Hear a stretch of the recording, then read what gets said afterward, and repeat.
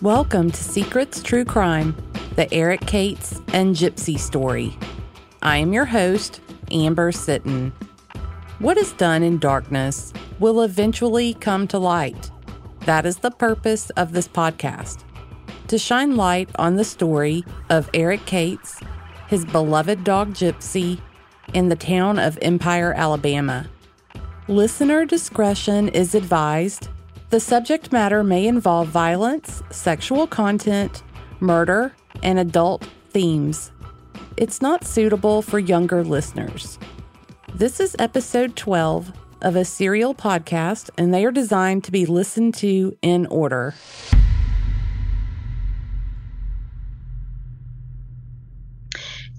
Yesterday, March the 21st, was the 5-year anniversary of having found Eric and Gypsy at Empire School, burned in the truck. You know, looking back over 4.5 years, just really disgusted, absolute, at times in shock, that no more has been done on Eric and Gypsy's case. I feel like with the tips and the information that the family and I received, that things should have been done that wasn't done. And I know that the people listening to the podcast, a lot of them think that too. And it's been very hard and frustrating to have to fight all the obstacles that not only the sheriff's department, previous and current, the DA's office, the fire marshal, the coroner, have put in our way to just get basic answers to the questions that we had concerning Eric and Gypsy's horrific murders. I mean, we've just recently now had the validation that it wasn't suicide or accidental. We have a sheriff that is telling us that it is a homicide. So with all that, I have to put 4.5 years behind us, because I think the past 6 months, so much has come to light, and we have made substantial progress with the help of the podcast, with Amber, with Michael, with Echo Foxtrot. So much has been accomplished in just a few months that only substantiates that if it had been worked when it should have, when it first occurred, we wouldn't be having these murderers in the communities and that have possibly committed other crimes. And it's just sad that the people that we have in place that are supposed to protect us and help us have been our major enemy, aside from the people who committed these crimes. It's sad. I don't think that this case is special. And what I mean by that is that I don't think that Eric and Gypsy is the only death, murder, been pushed aside, swept under the rug. I don't think that we are the only family in Walker County that has been treated in such a horrible way by the powers that be in Walker County. And it's sad to know that the numbers are staggering that have had to put up with the continuous fight of elected officials that swore and made promises to better Walker County. But in fact, they are just enabling and protecting the criminal.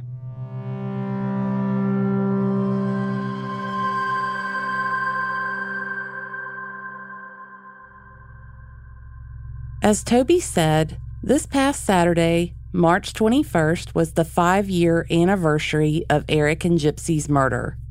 The entire week was full of painful memories for Toby. Monday, March 16th, was 5 years since she had last seen Eric.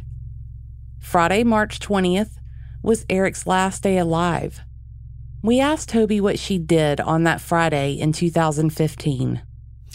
The day before I had worked, Eric was coming to the house on Saturday to help put up a gate.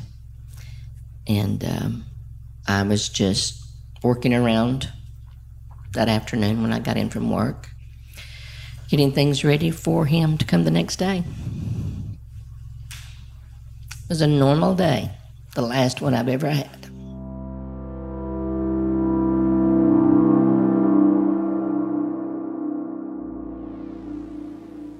It appeared to be a normal day for Eric, too. Eric was in and out of the Blue Store. He was washing his truck and dressing up for the barbecue he'd been anticipating going to all week. 5 years later, she suspects that this barbecue was likely nothing more than a ruse to lure Eric to his murder. We believe Eric was last seen at the Blue Store that night around 8:30 p.m., chatting with one and possibly two people who say they have no memory of it. And then Eric drove off out of that parking lot one last time and headed down Little Vine Road. Saturday, March 21st, was the day Eric and Gypsy's remains were found in Eric's burned truck. Make no mistake about this. Eric and Gypsy were brutalized that night. While we don't know about Gypsy, we know that Eric was likely very badly wounded. No one called for help. No one tried to help him at all. And we believe there were lots of people present who could have. Some of these people are likely the very people Eric called friends. People he'd given gifts, brought food to, spent his hard-earned money on, and even those he had stuck his neck out to protect. In his time of need, every single one of them betrayed him. Then they took Eric, Gypsy, and his truck behind the Empire School, and they set fire to that truck with Eric and Gypsy in it, while Eric was still breathing. These people who participated in this murder, who were witnesses to this murder, are listening to this podcast. I believe some of them have even joined our Patreon in an attempt to figure out exactly how much we know. We know a lot, and we aren't the only ones. The tide has turned. If you are one of those who know what happened to Eric, now is the time to tell. Doing so could be the difference for some of you in being a witness and a participant. Maybe you weren't there, but you saw someone with a burn on their arm or hand after Eric's murder. If you did, you have important information. Maybe you saw a man with a dog bite on his leg. Maybe you even helped doctor that dog bite. Maybe you were asked for a first aid kit or medication that night. If so, you have important information. Please let us hear from you. We will direct you to a law enforcement agency outside of Walker County where you can finally tell what you know without fear of your statements being shared with the whole county. We will direct you to the right investigator with no questions asked. Anyone who participated in a murder as brutal as this is capable of anything, and they need to be locked up before they hurt someone else again.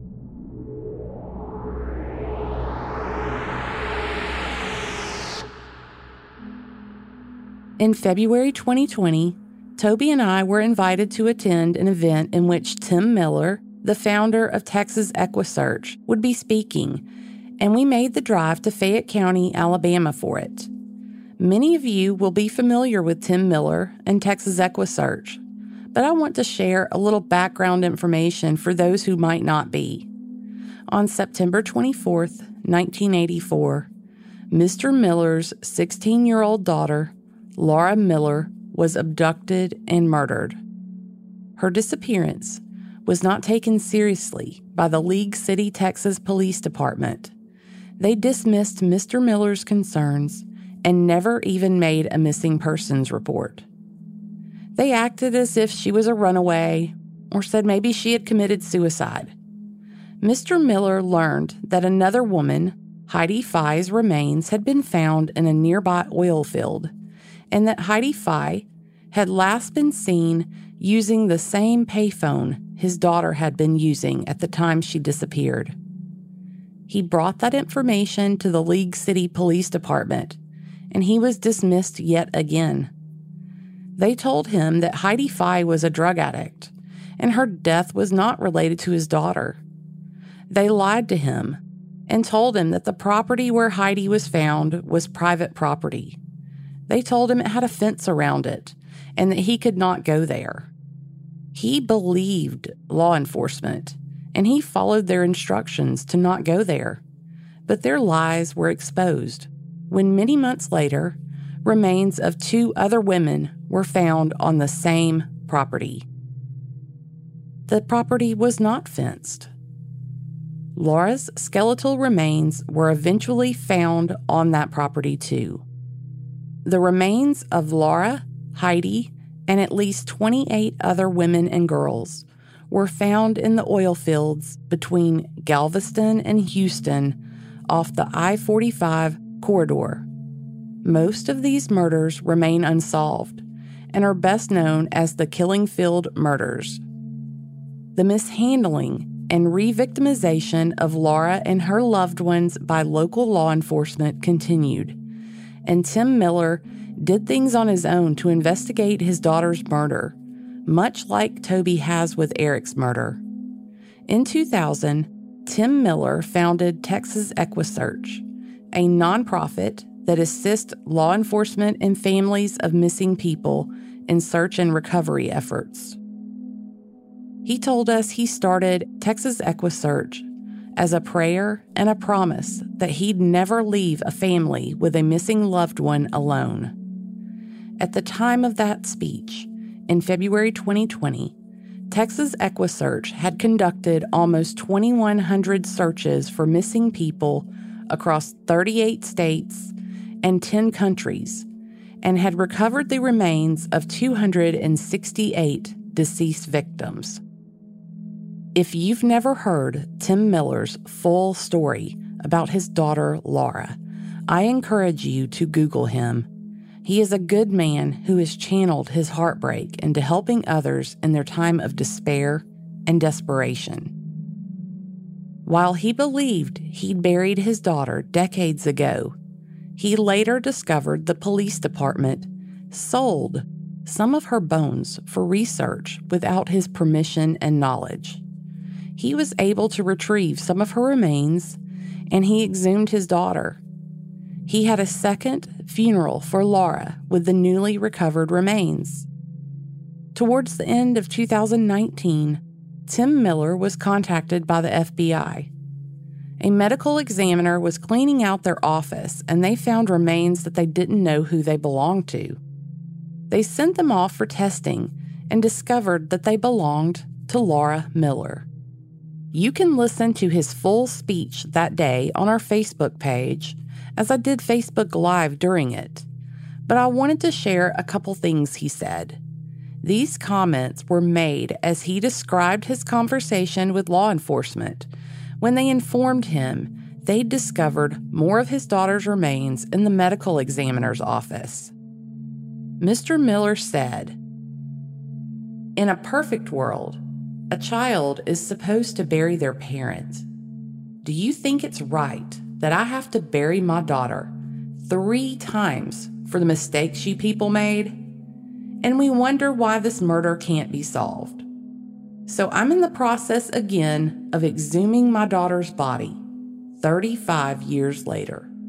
The system is broken. It's broken. My daughter matters.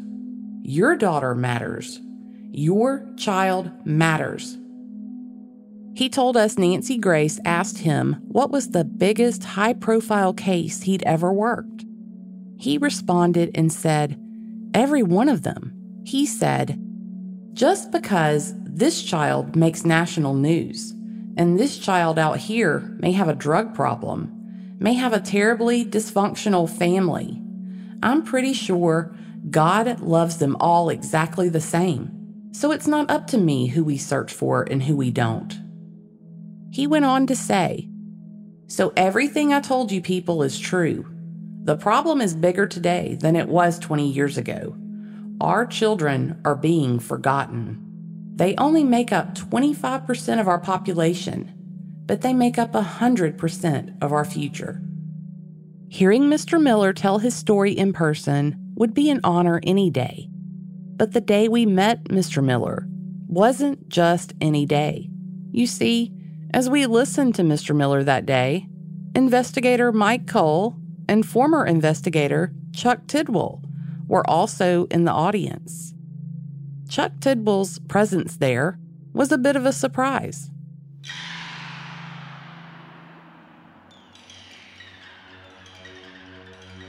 As we attended that meeting, it wasn't overly publicized.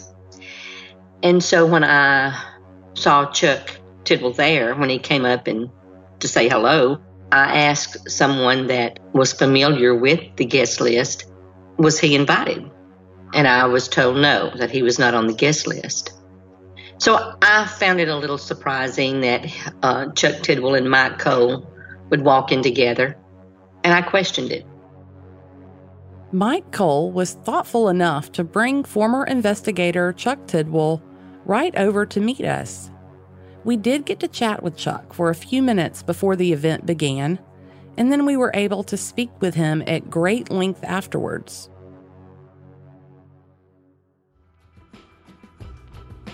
And now a word from our sponsor. This episode is sponsored by Best Fiends. While true crime is my passion, sometimes I need to decompress from the stress of my day. That's how I found my favorite game. Best Fiends is a unique and exciting puzzle experience unlike other puzzle games out there. While Best Fiends has challenging puzzles, it's a casual game anyone can play, but it's made for adults. Best Fiends updates the game monthly with new levels and events so it never gets old. I've been playing it for 5 years now. I'm on level 1087 and have collected 30 of the cutest characters you've ever seen that I strategically use to help solve the puzzles. And the best part? You don't need internet to play. Engage your brain with fun puzzles and collect tons of cute characters. Trust me, with over 100 million downloads, this 5-star rated mobile puzzle game is a must-play. Download Best Fiends free on the Apple App Store or Google Play. That's friends without the R. Best Fiends. Okay, back to the episode. As Tim Miller spoke, it was obvious that everything he's been through with his daughter's abduction and murder, that it's all taken a great toll on him and that it still does. His speech was emotional and heartfelt. I remember turning to Toby at the end of his speech to say that there have never been two men who needed to hear that more than Investigator Cole and former Investigator Tidwell. I was thrilled they were able to hear and see the grief and pain felt by a victim's family, especially when they are enduring a mishandled police investigation.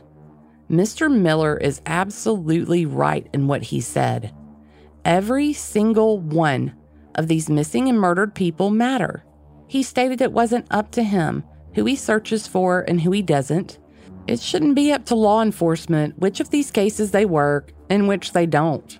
Which of these cases make it on the grand jury docket and which mysteriously never make it on the docket year after year. And it certainly isn't up to law enforcement and other departments in the criminal justice system to bury the facts and evidence such as they have in Eric's case.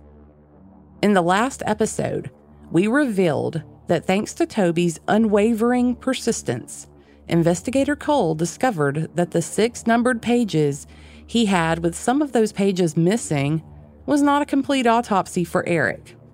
At Toby's insistence, Investigator Cole and District Attorney Bill Adair's office requested that the Alabama Department of Forensics resend a full copy of the autopsy. And it is in fact 31 pages that establishes the manner of death as homicide. How did this happen?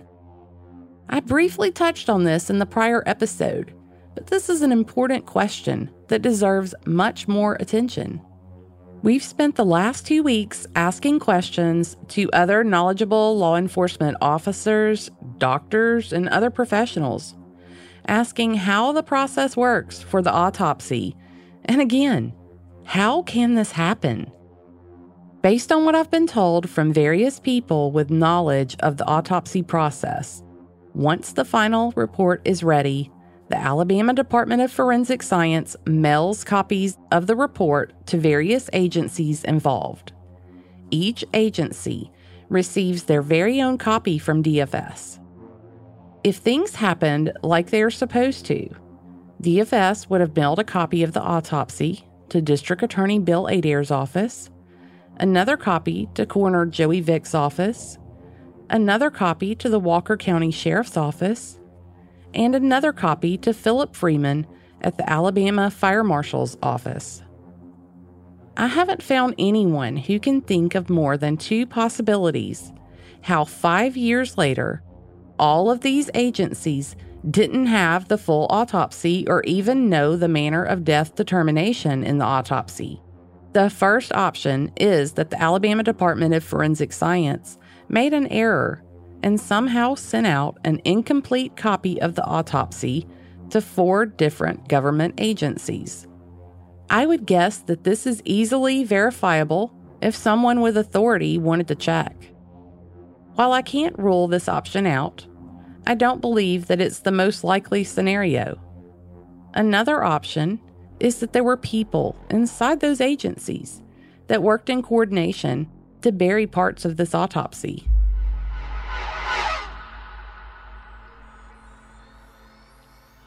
You have to understand that the Sheriff's Department, the DA, the coroner, and the fire marshal all have the same autopsy. But not at one time, to my knowledge, did any of these departments stop and say, wait a minute, what lung was the soot in? And what are these other discrepancies that are not explained? And if they have seen an autopsy before, which I'm sure they have, I wouldn't bet on it, but I'm sure in their professions they have seen numerous autopsies. And none of these people in these positions question this is shocking. How many other people have not been able to see an autopsy? How many other people have been force-fed someone else's determination or explanation of a death? I cannot understand why someone in this chain did not say, hey, something's wrong. Where's this part of an autopsy? Why didn't somebody notice that an evidence sheet was the first sheet in an autopsy report? Why didn't someone else notice that the pages were not sequential? This is not something you would take to court. Who handles the autopsies in a DA's office? Why weren't the workers in there that are helping with this case not notice that something was not right with this autopsy? Why did it take a mother trying to get questions answered about her son's murder, begging for a complete autopsy or more questions? What I looked at threw up more questions than what I had in the beginning. So why hadn't someone who, this is their job, noticed these discrepancies and want to fix it? But yet it took almost 5 years to get a completed autopsy report that sadly, in one instant, went from 6 pages to 31 pages because a mother had to beg and plead and not give up to get it. I can see why people just quit. I can see why people don't have an autopsy in Walker County, because there's so many doors that you have to break through to finally get them to listen to you. The harassment, and it was harassment. The condescending attitude that a great and wonderful investigator with numerous years of experience that Walker County is so lucky to be able to get in a part-time position to work on these cold cases is an absolute joke. There have been comments made by some in Walker County recently about things in the podcast being hearsay. We are taking great care with how we present things here, and there's a reason for that. And let me tell you right here in this episode, our informants will never be given up. And we have very good informants that have given us leads that continually prove to be truthful or lead us to the next step we need to prove something else. We are very fortunate to have these people, even though they know how dangerous it is. If we are discussing a rumor or speculation, we call it rumor or speculation. We provide substantiation to things we present as facts to you, the public, whenever possible. However, we sometimes present other information and we aren't able to share the background of how we obtained the information or who provided it to us. Toby said it best. We are going to protect our informants at all cost. Toby has been doing it for 5 years now, and we are doing the same. Which brings me to an important piece of information regarding Eric's autopsy. It's the prime example of a piece of information we can't tell or share who it came from and how we know it, but we have every reason to believe it's truthful. We have it on very good authority that after Eric's autopsy was first received years ago, there was a meeting with the district attorney and the investigators on Eric's case. In this meeting, they had a conference call with the medical examiner at the Alabama Department of Forensics in Huntsville to have the doctor go over the autopsy with them. Doesn't it seem probable that if these agencies had only been provided a small portion of the final autopsy report, that it would have become very obvious during this conference call with the doctor? Now, that last statement is obviously speculation, but here's a question for you all to consider. Why aren't they looking into how this happened? Why aren't the 4 government agencies that only had a portion of an autopsy in a murder investigation for 5 years investigating how this happened and what went wrong? Why aren't they double-checking other cases to make sure that they don't have incomplete information on them too? Why aren't they conducting a full-blown investigation into this atrocity to ensure that it never ever happens again? Everyone knows you can't prevent something from happening again if you don't take the time to determine how it happened the first time. Of course, it's possible they don't need to investigate it because the very ones who should be investigating it already know the answers. But instead of admitting to an issue, Sheriff Nick Smith continues to play the victim of a poor sheriff who's being publicly criticized for no reason. On the 5th anniversary of her son's murder, Toby received a letter in the mail from Sheriff Smith. The letter is typed on the Walker County Sheriff's Office letterhead. It doesn't have a date, and it contains numerous typos and inaccuracies.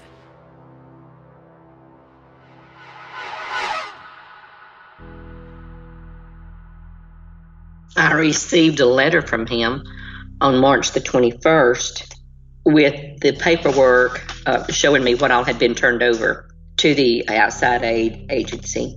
And Sheriff Smith enclosed a letter informing me that Eric's case had been officially turned over to the outside agency. And there were a few things in this letter that caused me to have concerns and question some of the things that were said. In this letter, the sheriff says that all case files, evidence, interviews, and statements have been turned over to the investigator. And as I look back through the list of items that was turned over There are several things that is not on this list that I felt like should be. Back in November, when I was notified again that things were being removed from Eric's evidence, and I questioned the sheriff about it, he assured me that all of the evidence was under lock and key, that he did not even have a key to get in it, and that if anything was missing, it was done so by the prior administration. In the letter, he also says that the truck will remain where it is, but that the outside agency has full access to it whenever it is needed. Sheriff Smith puts his regrets in this letter that the steps that his department and he took to work my son's case wasn't satisfactory to me. Well, number one, the few steps that I know the department took was absolutely ridiculous. Every time I asked Sheriff Smith if he had had a chance to look at Eric's case file, he would tell me no, that there was a lot of information in there, that it was a mess from the prior administration. They didn't do what they were supposed to do. And in the meeting, like I said, with Sheriff Smith present, Mike Cole admitted to me that he had talked to one of the suspects that I had asked him to. He informed me that he had talked to him over the phone and asked him about things that happened in his interview in 2015. And Mike Cole assured me that his story was the same and that the guy in question got blamed for a lot of things that happened in Empire, and that it just wasn't right. It wasn't fair to keep accusing these same people of everything bad that happened in Empire. Now, there were a few things that upset me with those statements. Number one, you've already told me that you haven't looked at Eric's case file. You haven't looked at any of the prior statements, but yet you want to tell me that over the phone, while you're talking to someone, they say their story hasn't changed. How do you know? And when is it acceptable? And let me tell you here, the coronavirus was not in effect when this took place.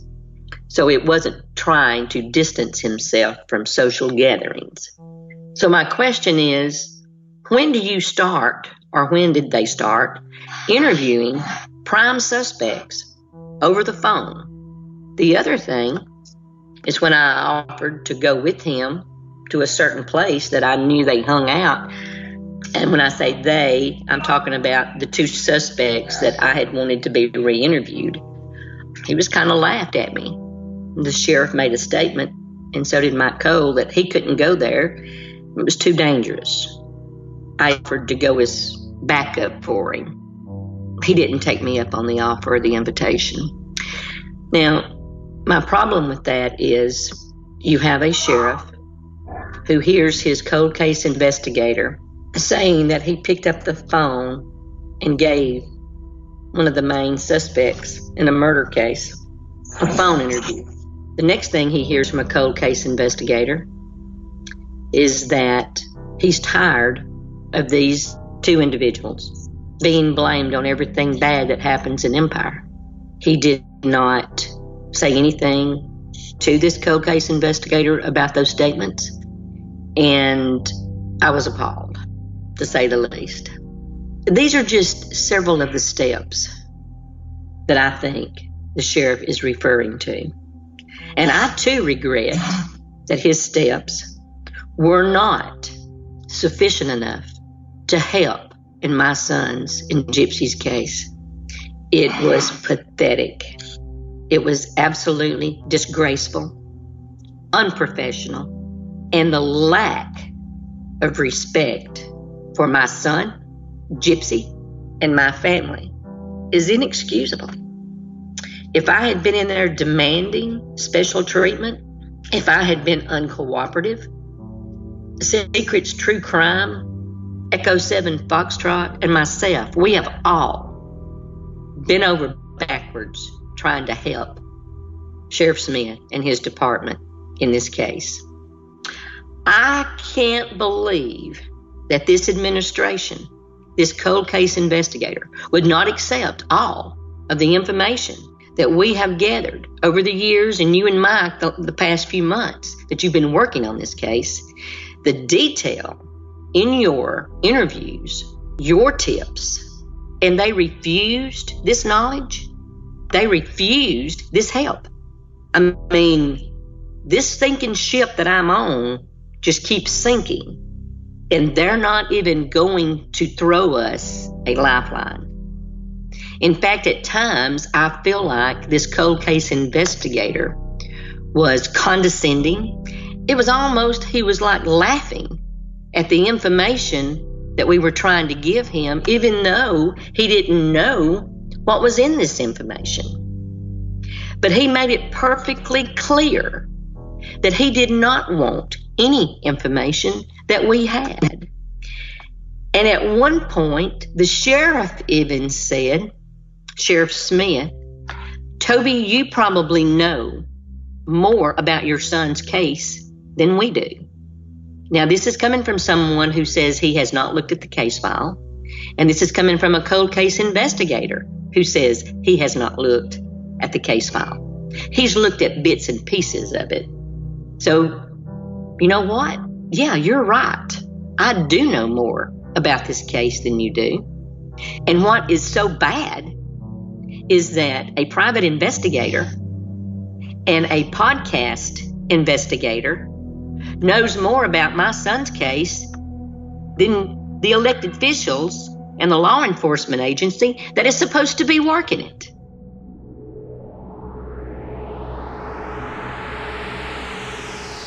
Join us next time as we continue to investigate and push for justice for Eric and Gypsy.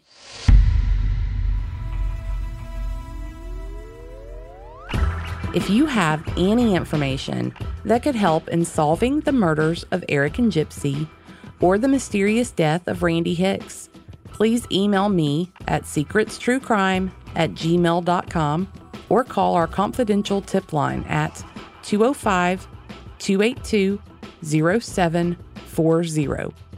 Michael and I will ensure that all information gets to the right place right away. If you are left still wanting even more content, please check out our Patreon. We have filled it with great information about Susan and Evan and Eric and Gypsy. This podcast is an independent podcast. That means that everything that goes into making this podcast is done and funded by me.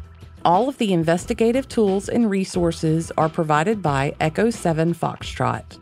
The tragedies we highlight and investigate have had a tremendous impact on the victims, loved ones, and friends. We don't burden them with additional expenses to cover their cases. We donate our time and talents because we want to help and hope to find the answers they need that are long overdue.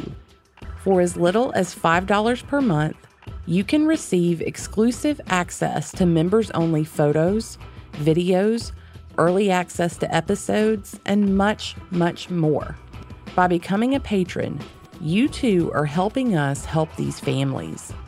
Your support as a patron of Secrets True Crime Podcast helps us cover the expenses associated with producing a high-quality podcast, traveling to conduct field work and interviews, and obtaining the tools and equipment needed to conduct a thorough investigation.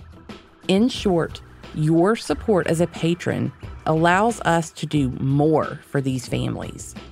Become a patron of Secrets True Crime Podcast today, and let's solve these cases together. Patreon.com/secretscrime.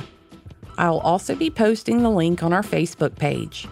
If you are enjoying this podcast, be sure to follow or subscribe in your podcast player of choice, and by giving us a 5-star rating and review in Apple Podcast. I'm active on social media and often share photos of Eric and Gypsy. Follow Secrets True Crime on Facebook, Instagram, and Twitter @SecretsCrime. The audio production for this podcast is by Kane Power at precisionpodcasting.com.